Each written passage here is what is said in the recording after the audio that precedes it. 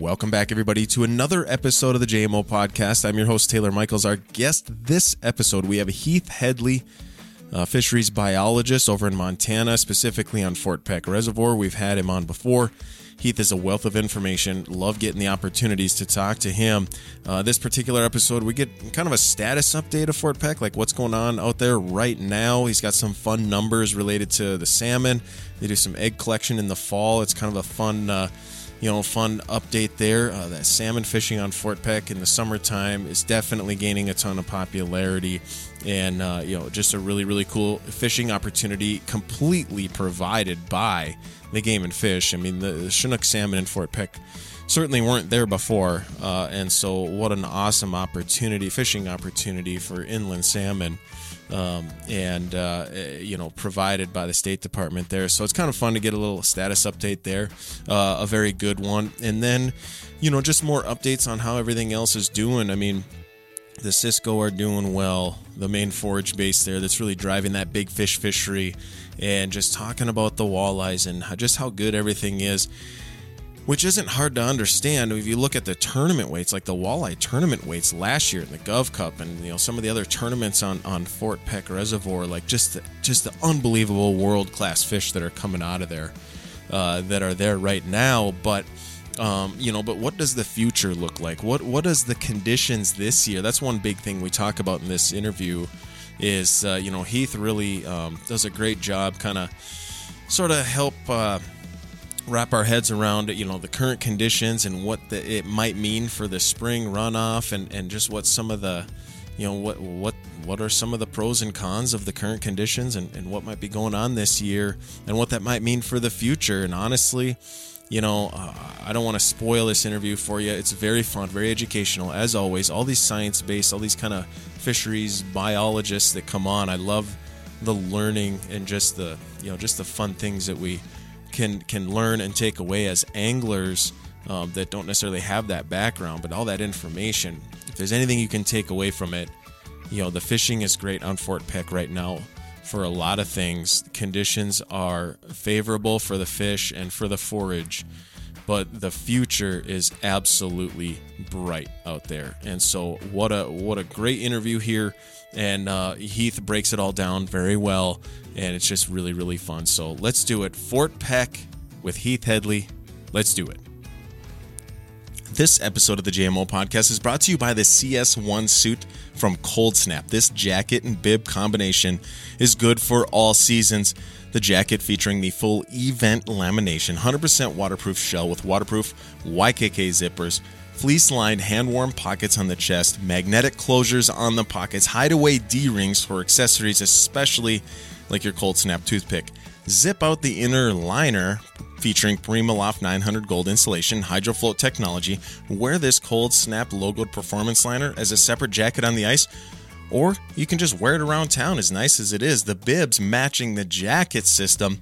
We're talking the lamination, the waterproof, the zippers, fleece-lined, warming pockets on the chest, magnetic closures on all the high-use pockets, and the hideaway D-rings for all your accessories. Again, zip out the inner liner pants featuring the PrimaLoft 900 Gold insulation, HydroFloat technology, removable knee pads. You can take them out, replace them whenever they're worn, or just take them out when you're wearing it in the summer, because in the summer in the boat you can wear this shell as your highest performance rain gear. Wear the entire system in the ice season or as layers, and mix and match the components to fit whatever the weather conditions are. The gloves, Cold Snap performance gear, hoodies, event softshell jackets, and vests, all of that and more details can be found at coldsnapoutdoors.com. That link is in the description of this podcast or through other Pro Staff partners.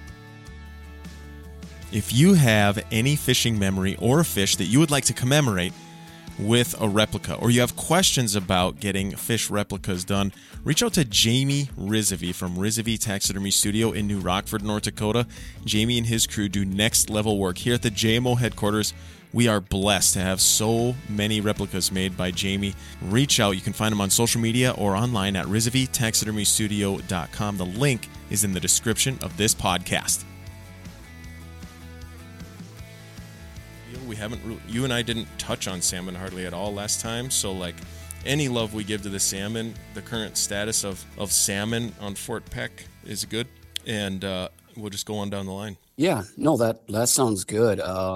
Yeah, so uh, kind of rewinding the clock a little bit and going back to fall, first part of October, that's when we have our fall adult collection efforts, and we do that with an electrofishing boat, just kind of helps us to be more, efficient, cover water. Because the interesting thing about these salmon, and maybe and maybe some of the listeners do or don't know, but even though we release those fish, like right at the boat ramps, typically they will return there, but they do have a tendency to stray, which means they can show up, a bay right adjacent to the boat ramp area, like at the marina or Duck Creek or whatever. And so we don't have any strong signatures, like any creeks coming in that they can really imprint in and fine tune and hone their way back home, so to speak.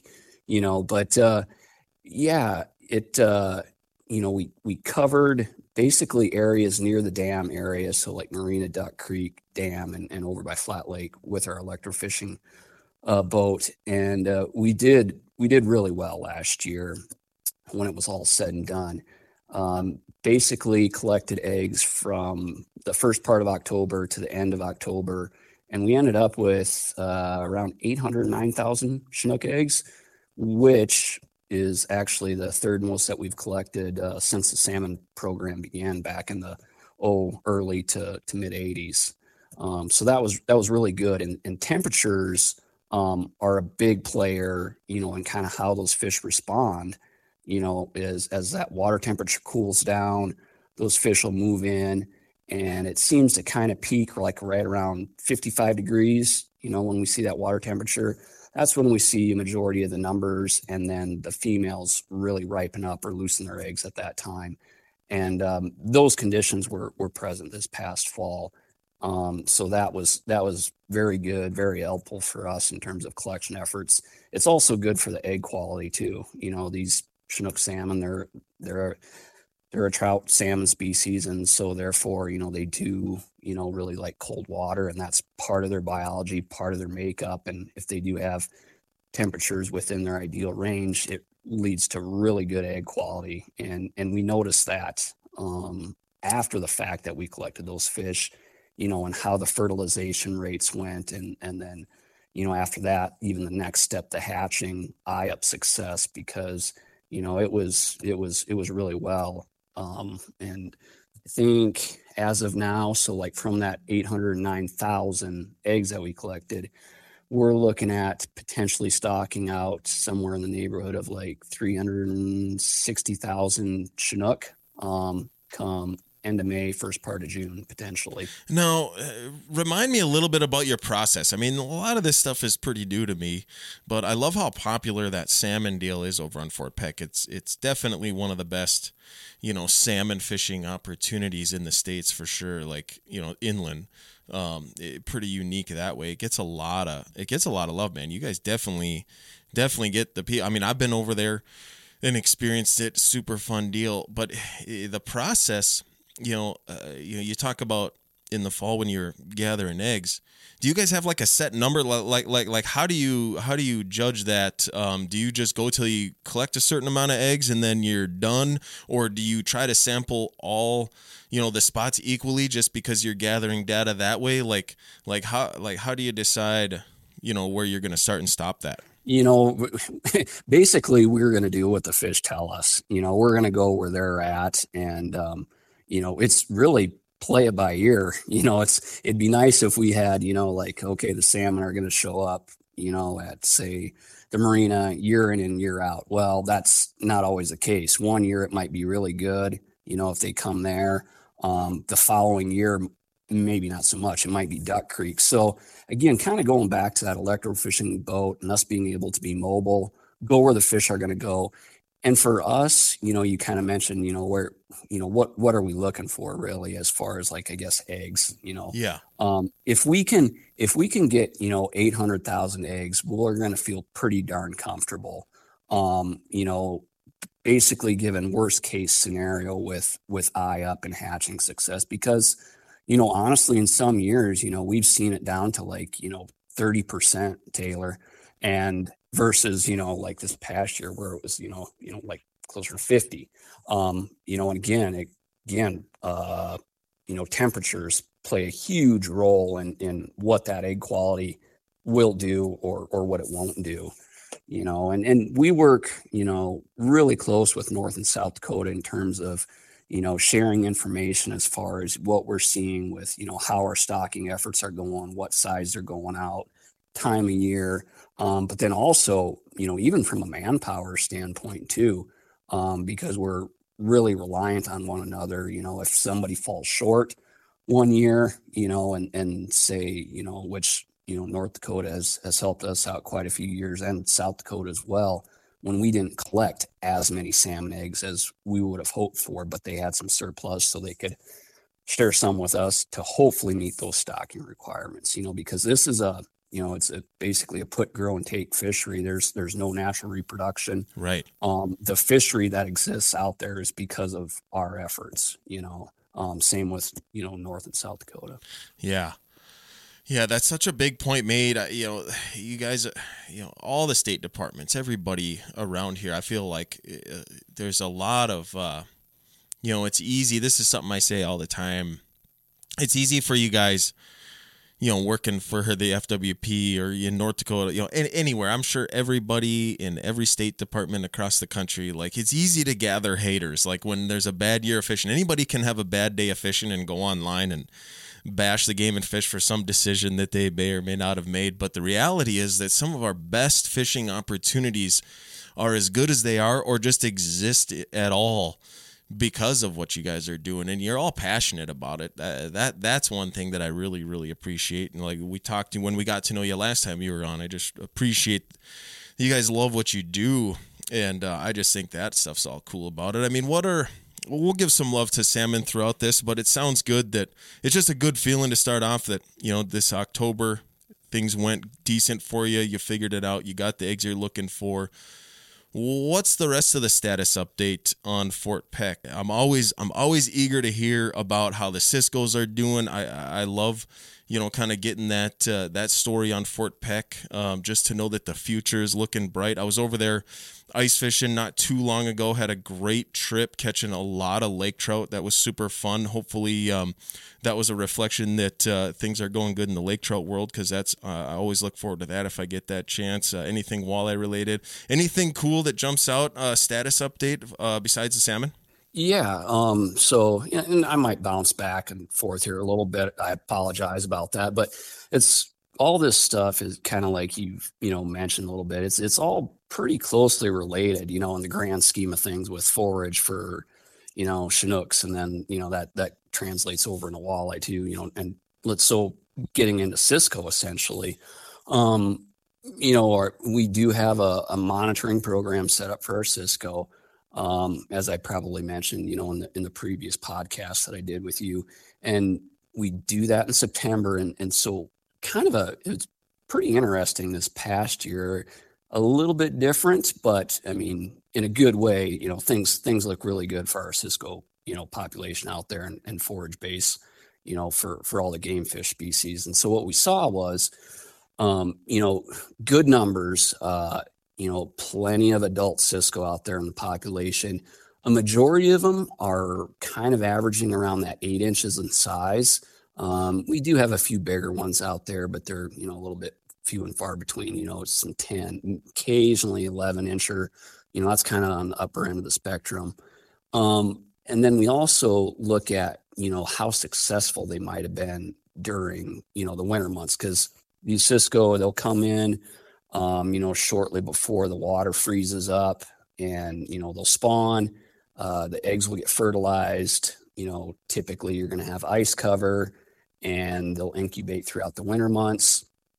And then once the ice recedes, they're going to start to hatch out and then start to swim around as little larval fish, and, hopefully be getting zooplankton to eat and growing and surviving that way. And so what we saw last year in 2023 with those young fish, we call them age 0 or young a year, they were present. However, we didn't see them in big as numbers as we thought we would have.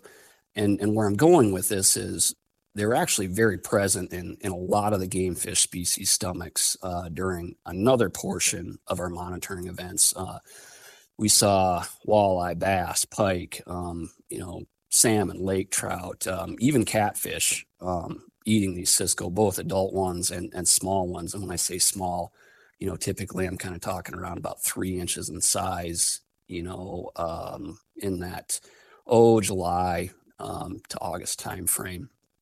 And so it's kind of interesting. Like I said, when we got to sampling in September, we noticed these age 0 or young year Cisco were a little bit smaller than typical.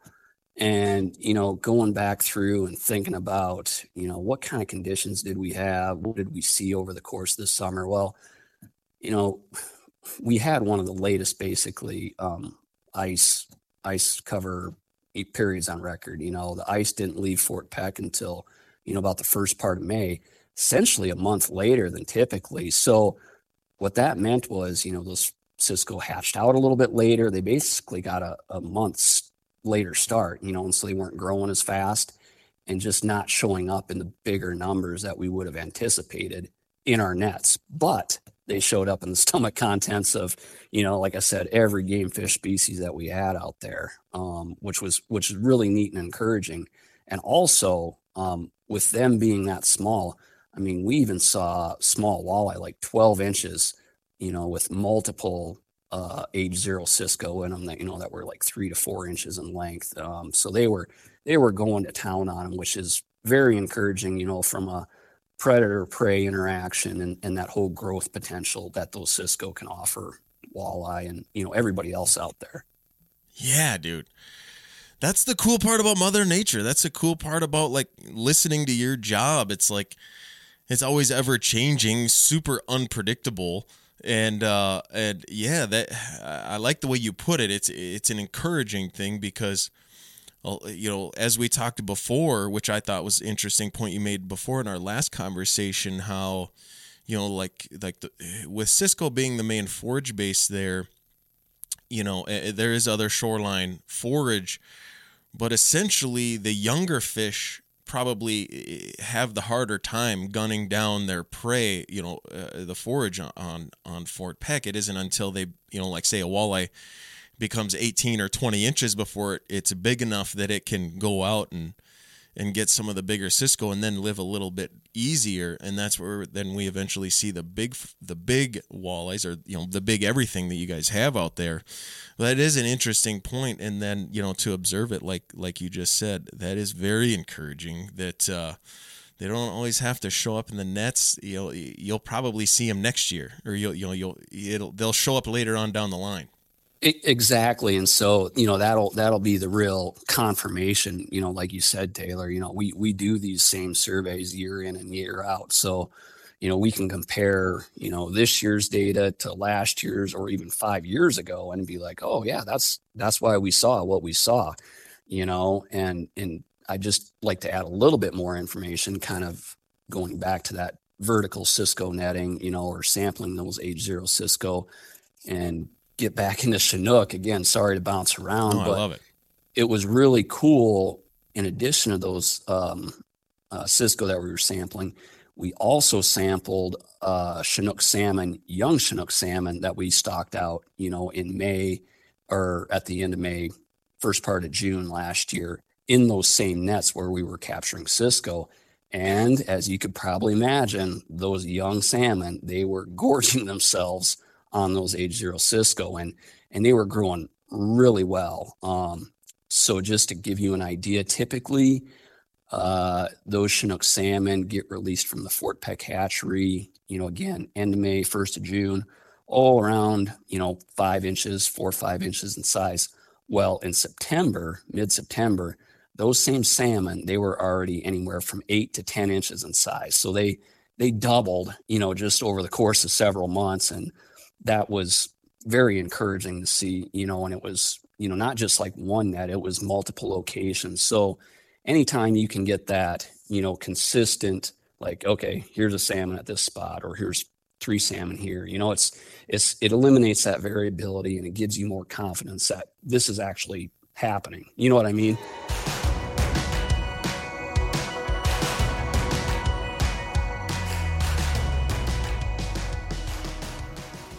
If you have any fishing memory or a fish that you would like to commemorate with a replica, or you have questions about getting fish replicas done, reach out to Jamie Rizavy from Rizavy Taxidermy Studio in New Rockford, North Dakota. Jamie and his crew do next level work here at the JMO headquarters. We are blessed to have so many replicas made by Jamie. Reach out. You can find him on social media or online at rizavytaxidermystudio.com. The link is in the description of this podcast. This episode of the JMO podcast is brought to you by the CS1 suit from Cold Snap. This jacket and bib combination is good for all seasons.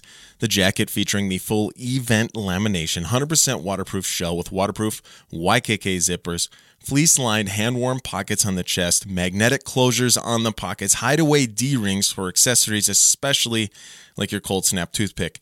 Zip out the inner liner featuring PrimaLoft 900 gold insulation, HydroFloat technology. Wear this Cold Snap logoed performance liner as a separate jacket on the ice, or you can just wear it around town as nice as it is. The bibs matching the jacket system. We're talking the lamination, the waterproof, the zippers, fleece-lined, warming pockets on the chest, magnetic closures on all the high-use pockets, and the hideaway D-rings for all your accessories. Again, zip out the inner liner pants featuring the PrimaLoft 900 gold insulation, HydroFloat technology, removable knee pads. You can take them out, replace them whenever they're worn, or just take them out when you're wearing it in the summer, because in the summer in the boat, you can wear this shell as your highest performance rain gear. Wear the entire system in the ice season or as layers and mix and match the components to fit whatever the weather conditions are. The gloves, Cold Snap Performance gear, hoodies, event soft shell jackets, and vests, all of that and more details can be found at coldsnapoutdoors.com. That link is in the description of this podcast or through other Pro Staff partners.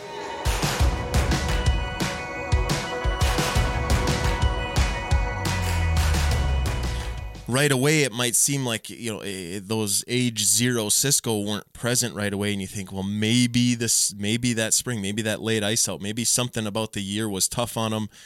Maybe we're not going to get the recruitment we're after, and it looks like maybe you did, or at least to some extent, it's bigger than you're able to figure out right away. But the fish certainly figure it out, and they benefit from it. Anything that can live on a 2 to 3 inch, size Cisco, throughout the summer, is when there's a bunch of them out there. I mean, that's just going to be good stuff right there. But I want to talk about the current conditions. I want to spend a lot of time on this and how you think, maybe this is, going to play out a little bit, because like you said, last year we had a major, a winter. We had plenty of snow. We had, Fort Peck had one of the longest seasons ever recorded for ice. And there was, so that spring, the runoff, I mean, it was just, there was water running everywhere. It looks like this year's going to be totally different, potentially. What do you think about that? Like the current conditions, what are some of the things that you're looking at or you're thinking about right now that could be a factor, like the rest of this winter or this spring with, even like the walleye spawn or something like that? Just in generally, speaking, like a big picture on years where there's not a lot of runoff, and looking at the current water levels and just the status of everything right now. What are some of the things that you pay attention to when it's like that? So I am going to kind of just maybe do a quick recap of last year, because you mentioned we did see that, we did see some good runoff occur. And, basically once that ice went off, we did see a spring rise, thankfully, of about close to 10 feet from, May 1st to almost July 1st. It was somewhat gradual, but it did flood shoreline vegetation. And that was encouraging from the standpoint of, our shoreline forage fish community, like our yellow perch, our crappie, spot-tail shiners, predominantly those 3 species. And I was a little bit surprised, but encouraged, just because it was later than normal, particularly yellow perch, they're early spawners like our walleye. but they took advantage of it, and we did see a few younger yellow perch out there. So, it was good to see that additional food opportunity for those small walleye, pike, bass, etc. And so that was good. Um, and one thing I will touch on the walleye here too, kind of while we're, talking about some of the small forage and small walleye. We do have a really good number of 10 to 15-inch walleye out there in the system based on last year's summer netting surveys. So that is extremely encouraging. And then again, given the food opportunities that we saw last year, they all went into this winter and will be going in, to, ice, really good, as far as food to eat. Because that's like we talked about, if they don't have those small to medium sized food items, it can be slow growth and sometimes mortality to a certain degree if it's really severe. And I think a lot of people just take that for granted, even though, there's fish out there. They got to have something to eat, to grow, to make it to that next level or to that next age, I guess kind of looking at, this year, potentially, not a lot of runoff, who knows? I mean, anything can change. Right. We've got, there's going to be change for sure. But it's more interesting, I think, to talk about what that could mean, I think, just to kind of help with an expectation. Because I think, correct me if I'm wrong here, and I'm sure I'm wrong on some details, but if we do, from the time of this conversation to, say, the spring run, if there is a weather event, if we do get a foot of snow or whatever it is, if we do get the opportunity for a good runoff and we get some, get good water movement, we get current, we get, that would be a good thing probably for a lot of things. So I feel like maybe having a conversation, not a doomsday conversation, but just a conversation around what typically happens or what might happen if the current conditions stay the same. If it ends up not being like this, it might only be better. Yeah. And so, you're exactly right.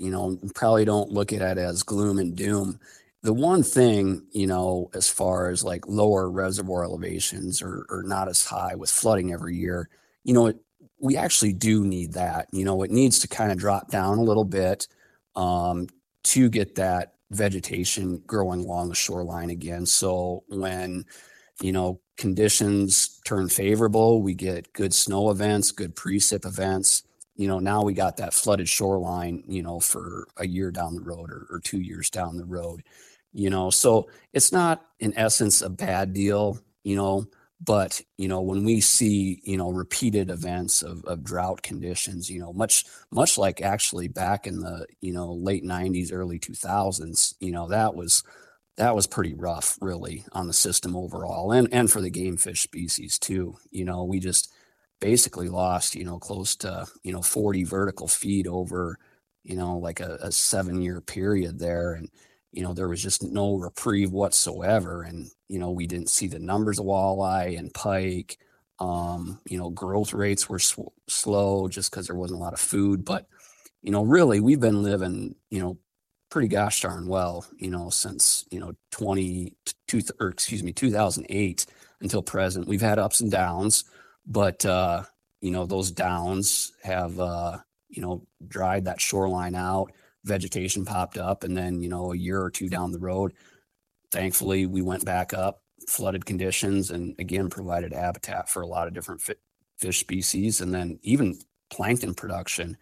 I think that's something that, kind of people overlook because really that's the building block for the entire fish community out there. One thing that I think about, when on a standard year you get good runoff, a lot of these water bodies, these reservoirs, it sets up the current. It almost like tells, I guess the way I picture it is it kind of tells the fish where to go and when to go there. And they can kind of read and react to all those like typical weather conditions when there isn't a bunch of flow, when there isn't a bunch of runoff, and you look at like how that affects the water temperature, water clarity, water quality, like how would you describe that in terms of the fish patterns? Do the fish still have a big run? Do they still know where to go, or do they just kind of go to the nearest shoreline and try to find some spawning habitat when there isn't that like current or flow to really help them dial in where they got to go? Like how would you describe that, how that all packages itself together when there isn't a big runoff?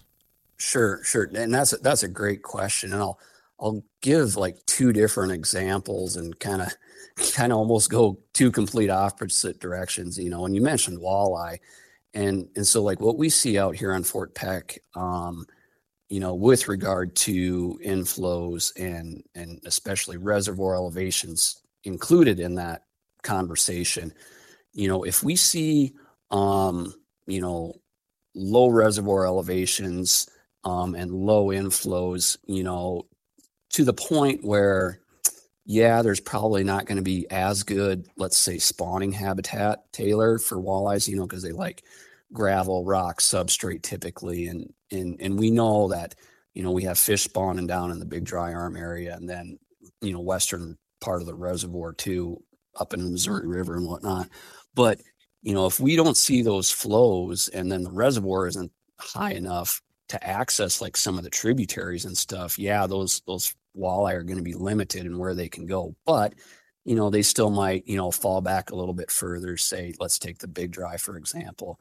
There is other, you know, suitable rock, gravel, shoreline in that area, even though, like I say, you know, maybe we're down 20 feet from high water mark, so they can't go way up into the Big Dry Creek and actually spawn, because we have documented that and we have seen it. It's pretty neat to see that through the years, over the years. And kind of completely switching gears now, you know, talking about fish doing and going, you know, where they do because of this water. We actually saw last year, you know, kind of getting back to like cold water habitat monitoring, looking at our water temperatures. We noticed last year, you know, that even in August, we had some really good cold water habitat out there. And with that being said, you know, people like downriggers, you know, guys looking for lake trout, salmon, you know, they were actually pushing further up west, you know, mid portion of the reservoir, and they were finding fish, you know, both lake trout and salmon. And, you know, they weren't even having to go down deep as typical. Typically for us, we'll see like a thermocline setup in August, 70, 80 feet. You know, this past year, it was more like, you know, shallower. It was, you know, almost like 60 feet, 55 feet, somewhere in that neighborhood in August. And you even looked at your Cisco on your graph when you were out there too, fishing. They were up higher, shallower in the water column than typical, you know. So it was interesting to see how those fish, you know, took advantage, I guess, salmon, lake trout, Cisco, those cold water fish last year compared to previous years. Describe that to me a little bit. Like ultimately, what does that mean? Is that, you know, is that a positive? You know, because I think of one thing, you know, when I think about like those just super like hot, calm summers, where it'll deplete like you know, it'll deplete oxygen levels, and that those thermoclines will be deeper, and you know, that warm water is way deeper. Like maybe kind of fill me in on that. Detail me why that helps or is important, and why the fish like that, or why the ecosystem benefits from that. Yeah, and for that whole discussion, you know, on thermocline, the cold water habitat, dissolved oxygen, you know, I think we should, you know, kind of specifically keep it, you know, geared to those Cisco, lake trout and salmon. You know, it's super beneficial for those particular species because, you know, that's how they evolved. You know, they had to have some form of cold water with good dissolved oxygen levels. And that's kind of one thing that we briefly touched on with regard to the lake trout last time. You know, there's actually information out there, you know, that shows, you know, yeah, you can have, you know, maybe some cold water, but if your dissolved oxygen levels aren't adequate, you know, you're going to limit your growth for those lake trout.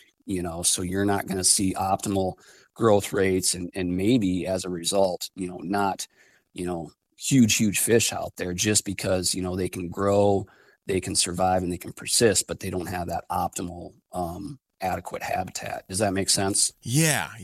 I like the way you say that, because that's kind of the way I've understood it, or just kind of interpreted on my own, but I've never really asked that question directly. And I think, just that dissolved oxygen, I think that's easy for people to understand. And it's a good thing. And when that thermocline is deeper, and that can relate to a lot of other bodies of water, but when there's that pelagic forage like cisco or smelt, whitefish, like all these all these forage fish that drive these big fish fisheries.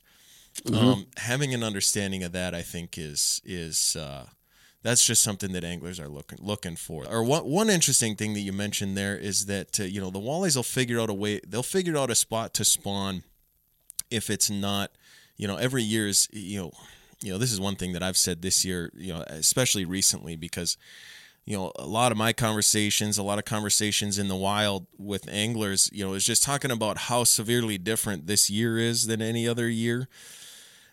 I think for me, this year kind of has a little bit of wow factor. Like if you watch a lot of YouTube or you pay attention to social media, it's such a big deal. But I feel like every year is different. So the fact that this year is different isn't like this groundbreaking, just mind-blowing conception that this year is different. Yes, we get it. A lot of old timers haven't, experienced a year like this. So it is a fun thing to talk about, but on a scale from 1 to 10, or just how would you describe how big of a deal it is that this year is this different? I don't want to make it sound like it's a big or a small deal, but it's all part of the big picture, really. And I think you made me think about really, why we see what we see out there, with regard to fisheries. And I think we kind of all need to just maybe take a step back and now this is a good year, along with other years, and have to realize that, yeah, like we talked about, Mother Nature, that's the ultimate decision maker. And in reality, you can't have, a big year class of walleye year after year after year. Matter of fact, that just isn't the case, and it doesn't Right. work that way, because, all those fish at some point, they're going to have to compete with one another, and there's going to be limited food opportunities, so you definitely have ups and downs in your population, and some age groups stronger than others. It's not like, just stacked with, fish year after year. And the fish are going to figure it out. I mean, they're going to, spawn, might it be as successful as last year or the year before? Maybe not, but it's okay. There's still going to be fish there. It's not like there's going to be a complete missing year class. Does that make sense? Yeah, dude, totally. And one thing, Fort Peck's a big reservoir. I talk about Sakakawea a lot. Sakakawea is a huge reservoir. Oahu's these are Missouri River reservoirs, but there's huge bodies of water all over the place. I don't think I've ever asked this question, and maybe this is going to go absolutely nowhere, but you guys sample, you test, throughout the reservoir. It's a big reservoir. How often does a year class maybe succeed, say, in the eastern portion or in a certain quadrant, and then, it's not the same, where you'll see different year classes, differently throughout the reservoir, where maybe out west there's a year class that's really getting after it, maybe, and then out east, and where it's not completely, because I can't imagine that any one particular year class just completely evenly spreads itself out throughout the reservoir. Or am I wrong on that? No, that's you're pretty accurate there, and it's interesting because we did an otolith microchemistry study, and basically what it was looking at is, where are these walleye spawning and naturally reproducing and essentially being successful, in Fort Peck Reservoir. And what we found was, that basically, kind of in the lower reservoir elevation years and drought periods, it was pretty sparse, from there was, reproduction recruitment going on in the dry arm area, but not a lot. But really, the western part of the reservoir and like the Missouri River, it was really contributing. There was always flows. Those fish could go up, spawn in that area, in some of the tribs. And then also, there is shoreline rock gravel in that upper portion of the reservoir too. So that was always an option. But, if we like fast forward the clock a little bit, so I was talking drought period, 2005, 6, 7, right around there. Go forward to like 2009, 10, 11. We saw a lot of fish reproduction, successful recruitment come from that big dry arm area, and so we still saw it from the west end of the reservoir, but now the table's kind of turned a little bit. You know what I'm saying? Yeah. So it was interesting to see that interaction with the differences in water levels and, inflows into the system.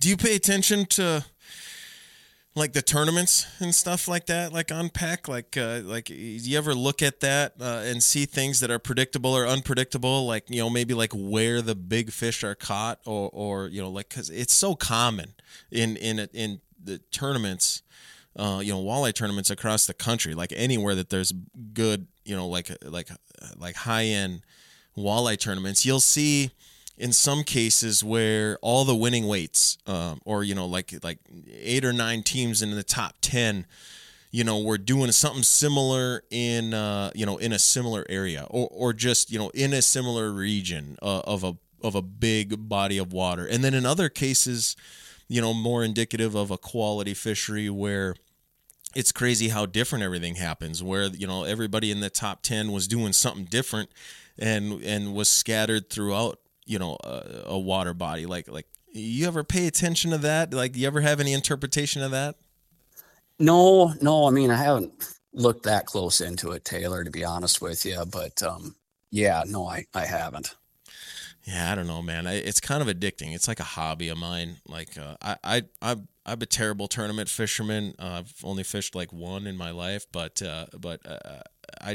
I'm fascinated with tournament. I talk to tournament anglers all the time, but that's one thing when you look at like the biology of it, or where you're looking at it through that lens, it's definitely entertaining. And I highly recommend, if you have time for a whole nother like hobby, go down to those tournament weigh-ins and pay attention to where people are fishing and the conversations around that, because that stuff's really interesting too. And that's where everybody's a citizen biologist too. That'll probably, they'll try to teach you a million things about Fort Peck, but definitely some big fish being caught in that tournament. Some of those tournament stories are pretty interesting. But anyways, that's a good thing because Fort Peck's fishing good right now. Like some of the weights are just like beyond belief in comparison to the rest of the country. But yeah, no, I think that's good. I think that's really good information and perspective, because it on a big body of water, it could be a reservoir, it could be, some of these capital walleye destinations where I think we definitely get hung up on, the benchmark spawning runs and the good year classes, that we see that are predictable, kind of where they're supposed to happen, when they're supposed to happen. But the reality is it's really diverse, and you give a little to take a little, and sometimes sometimes the fish out west will kind of do good and give you a little bit of a bump when things out east, or take a few years off, and then vice versa, that flips, and it just kind of helps us interpret maybe how some of the fishing goes. And I just think those are all good things, man. Anything else that pops into your head? Like, what are we not talking about? We still have some time to cover something if we want to. I just love getting this status update, and maybe we're kind of forecasting for what could potentially be as far as this spring goes. Anything along these lines that we're forgetting? Any more fun numbers or any love that we got to give to any species or anything that's happening on Fort Peck? Kind of one thing that I think, probably should mention, and it goes back to like walleye, spawning, recruitment, successful recruitment and sizes and age class of fish, that are out there in the system. One thing that that I think should be mentioned is, and maybe you know this, but we do stock walleye fingerling on an annual basis, and maybe try and account for any shortcomings because of the reservoir elevation, that and its influence on spawning habitat, that we might see. So, just kind of putting that into perspective, it's again going back to what we see in our netting surveys. It's like, man, there's definitely no shortage of small fish out there. And then really, it's not like there's any complete missing year classes. I know I do get that question sometimes, but no, there's a lot of different year classes, multiple year classes that are out there. I mean, we're finishing up our age and growth stuff, this winter, looking at our walleye otoliths, and we saw fish all the way from 1 year old up to 20 years old, Taylor. Yeah. So just having that broad distribution of ages present, and then not only that, but the sizes too. It's really good and really encouraging to see that in your fishery. You wouldn't want to be just kind of hanging on by 2 or 3 year classes out there in the system, and maybe they're just big fish or whatever. You need to have something kind of in the back there that's going to fill up the ranks as time goes on, given favorable food opportunities with forage, Cisco, perch, that sort of thing. Yeah, dude, I love it. That's just a great cap to this conversation. And yeah, just from the sounds of it, things are going good on Peck, and they ought to be going good at least for the foreseeable future. So with or without a phenomenal spring run this year, definitely sounds like there's some awesome stuff going on Peck, dude. So I appreciate this whole conversation. It's when we started this, we didn't know, we knew a couple topics we were going to cover, but didn't know exactly where it was going to go. And I think that definitely, I love the education. I love the perspective, painting those pictures, as far as what's going on out there is all just really, really good stuff, man. So, I think for the time, maybe if we got anything else on our mind, we'll just save it for next time, Heath. And if you want to sign it off, if you're willing to field questions or anything like that, maybe, give out an email or a phone number where people could find you or reach out. Yeah. So email address is headley@mt.gov. So it's headley@mt.gov. And then phone number is 406-526-3471, extension 206. That's it, man. And so when people call and they want to know where all the 30-inch walleyes are, what are you going to tell them? Well, I'm gonna tell them that they're out there and they have that opportunity. And just kind of one last little thing. I mean, I just keep thinking of things to maybe add here and there. A couple things. Talking about big fish. It's pretty cool to see our data that we collect and see those bigger fish essentially keep working their way through the system. We've been tracking. I think I mentioned it last spring when I talked to you when we did this podcast, that 2011 year class, Taylor, they're still out there. It's pretty awesome to think of a 12-year-old walleye still swimming around and, doing its thing. And even there's, believe it or not, another group of fish out there, a little bit older, not a lot, but they're still there, and they're just, we're tracking them through the population, through these otoliths, and looking at it, and it's like, wow, that's truly remarkable. And it goes to say that that mortality is pretty low. They got good habitat, they got good food conditions, all those things to grow that big fish. You know what I'm saying? Yep. And then just the last thing too, you kind of touched on it with Mother Nature and whatnot, and getting back to our stocking. It's like stocking efforts can help, but got to realize that some years, even if we stock a bunch, that automatically and unfortunately doesn't mean like, oh, there's going to be a bunch next year to catch or 2 years down the road. They still have to have that adequate food, adequate habitat, to grow and survive. Yeah, man. yeah, despite anybody and everybody's expertise or best efforts, it is definitely still a Mother Nature conversation. That's kind of why I wanted to, have you speculate a little bit on the conditions and stuff for sure. But at the end of the day, if everything goes good, everything that you guys are working towards, everything that you guys there at the FWP and you and all your comrades there at the hatchery and everything, if everything goes at all good, I mean, you guys are doing nothing but helping the fishing opportunities and creating huge fishing opportunities where they either weren't as good or didn't exist before. So I'm always down to have you guys on. I'm always down to have you on talking about this stuff and shining a little light on that and giving you a little bit of props too, because I think I kind of mentioned it earlier. It's easy for you guys to have some haters. It's easy for somebody to go out and have